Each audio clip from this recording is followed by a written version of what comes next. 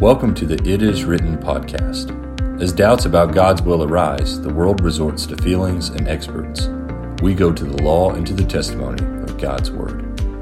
In today's episode, we're going to take a look at a question about culture. Should the culture of the people in the Bible impact the way we interpret and follow the Bible today in our culture? Over 40 years ago, when I was at a liberal Protestant college, there were some opportunities to teach people the gospel. And as I did that, there were questions about women's role in churches and things like that. And some of the kids that were listening to what I was teaching would go back to the theology and religion professors and see what they said about it. And what they said was, those statements by Paul were culturally bound statements. They don't have any relevance for us today because we live in a different culture. That argument, that idea, has become much more popular in recent years. And people have argued that we've got to know first century culture to understand what the Bible's saying. They've argued that it cannot apply outside of its culture. And really, I think the question becomes, is God able to give us timeless teaching? Is he able to give us teaching that applies in any place and any time period? In Matthew chapter 24, verse 35, Jesus said, "Heaven and earth will pass away, but my words will not pass away." Jesus' words were solid. They were constant. 1 Peter chapter 1, verse 23, "For you have been born again, not of seed which is perishable, but imperishable, that is, through the living and enduring word of God. For all flesh is like grass, and all its glory like the flower of grass. The grass withers, and the flower falls off, but the word of the Lord endures forever. And this is the word which was preached to you." An enduring word, a timeless word, because it partakes of the nature of God. Right. God knows everything. He knows the future as well as the past. God is able to provide us with teaching that is timeless, teaching that in one book, in one period of time, is applicable for all times. Psalm 119 is a tremendous psalm. It talks about the word of God in nearly every verse. And in Psalm 119, verse 89, "Forever, O Lord, your word is settled in heaven. Your faithfulness continues throughout all generations. You established the earth, and it stands. They stand this day according to your ordinances, for all things are your servants." God's words, God's ordinances are fixed, they're settled, they're established, and they stand. God is able to give us teaching that's timeless. We know that. Think about how many Bible stories there are that we can relate to. We can say, oh yeah, I can see myself in that. I can see other people in that. I can see current situations in that. Think about books like Proverbs and Ecclesiastes that give so many teachings of wisdom. And you think, how did God know I'd need this today? Right. Because men don't change. The technology may be different, but people's natures are the same. And so you see in the things that the Bible teaches that they connect, that they're relevant to our day. Jesus' teaching is so relevant. It's so applicable to everything that we deal with. So it's clear, even as we study the Bible, that God's word applies to us. It applies transculturally. Man's philosophies change, but God's teaching does not change. Now, there's a lot of effort that's being made to try to discredit the Bible on the basis that, this is a culturally bound statement, just like they were saying at that college. And they want to throw out a bunch of stuff that's in the Bible. And I want to talk about a couple of the arguments that are sometimes made. One thing that's sometimes said is, the Bible has to be translated. We can't know the Bible. It was written in Hebrew and in Greek. Right. We don't know Hebrew and Greek. Well, translation is a fact of life. Business documents, contracts, treaties are translated. There's major negotiations between world superpowers on the basis of translators. Translation is not a big deal. It's if you know both languages, you can translate. Mm-hmm. I teach a lot in Portuguese. I have no problem teaching the very same things in Portuguese that I teach in English with Portuguese Bibles that say the very same thing that the English Bibles do. I don't ever get to a verse and think, whoa, I don't recognize that one. Wonder where that came from. Sure. It's saying the same thing it does in English. So translation is not an issue. God enabled people to have the ability to translate, and they do. So that's not a problem. Look at 1 Timothy 2. Let me show you another passage that is sometimes looked at in connection with this. Would you read verses 8 to 15? Sure.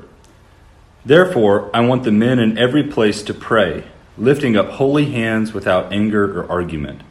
Also, the women are to dress themselves in modest clothing, with decency and good sense, not with elaborate hairstyles, gold, pearls, or expensive apparel, but with good works, as is proper for women who profess to worship God.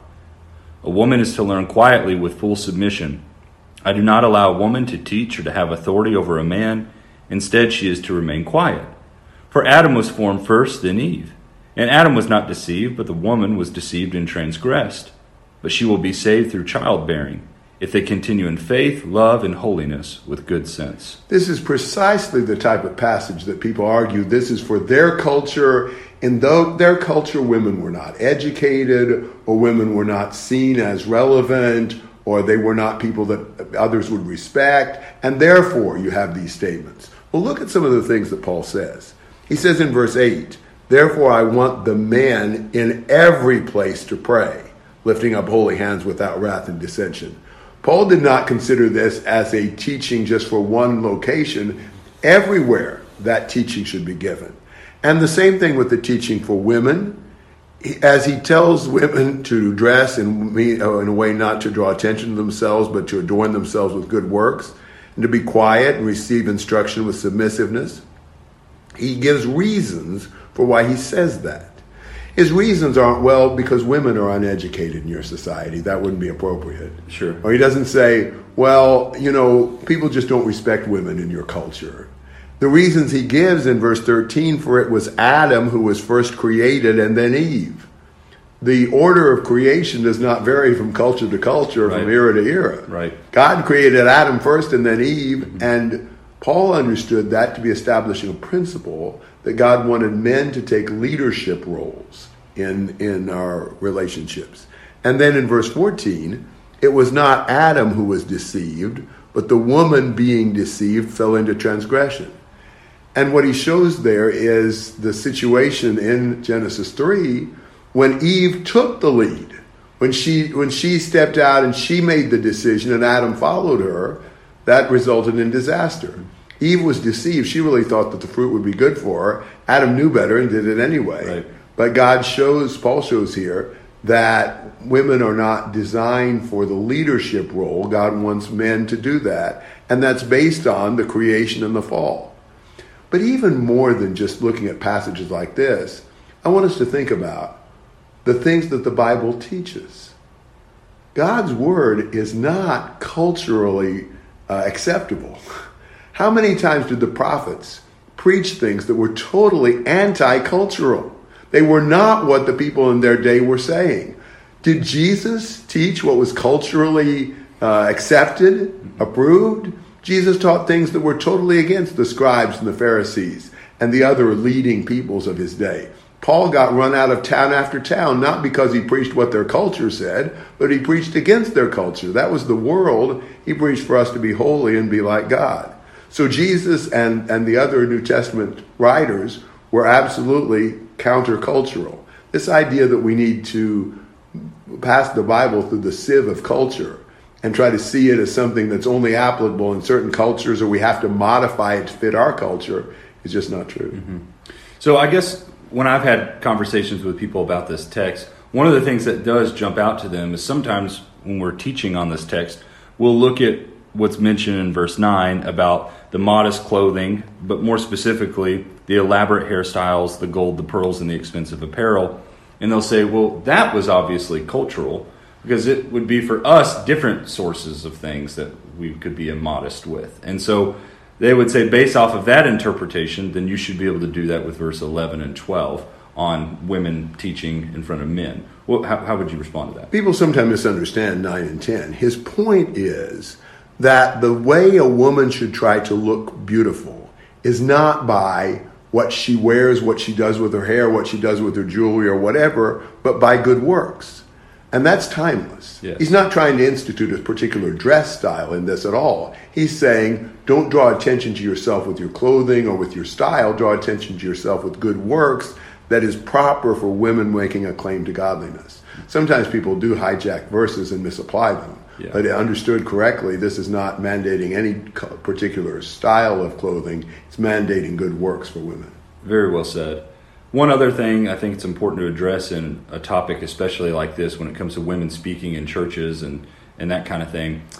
Would you, Gary, just kind of speak to the difference in roles and understanding that there's different roles between the genders?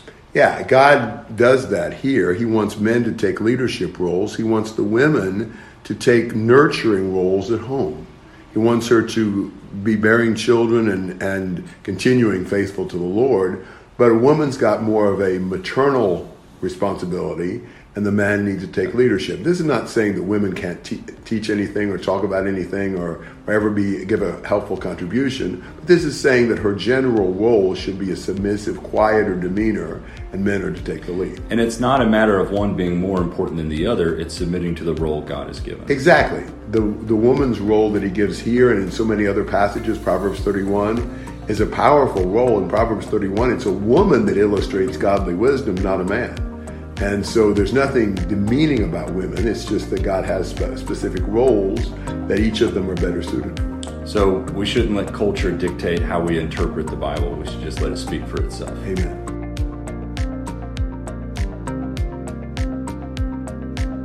Thank you for listening to the It Is Written podcast. If you have any questions or comments that you would like to share with us, feel free to send Gary an email at garyfisher1063@gmail.com. We hope you have a blessed day.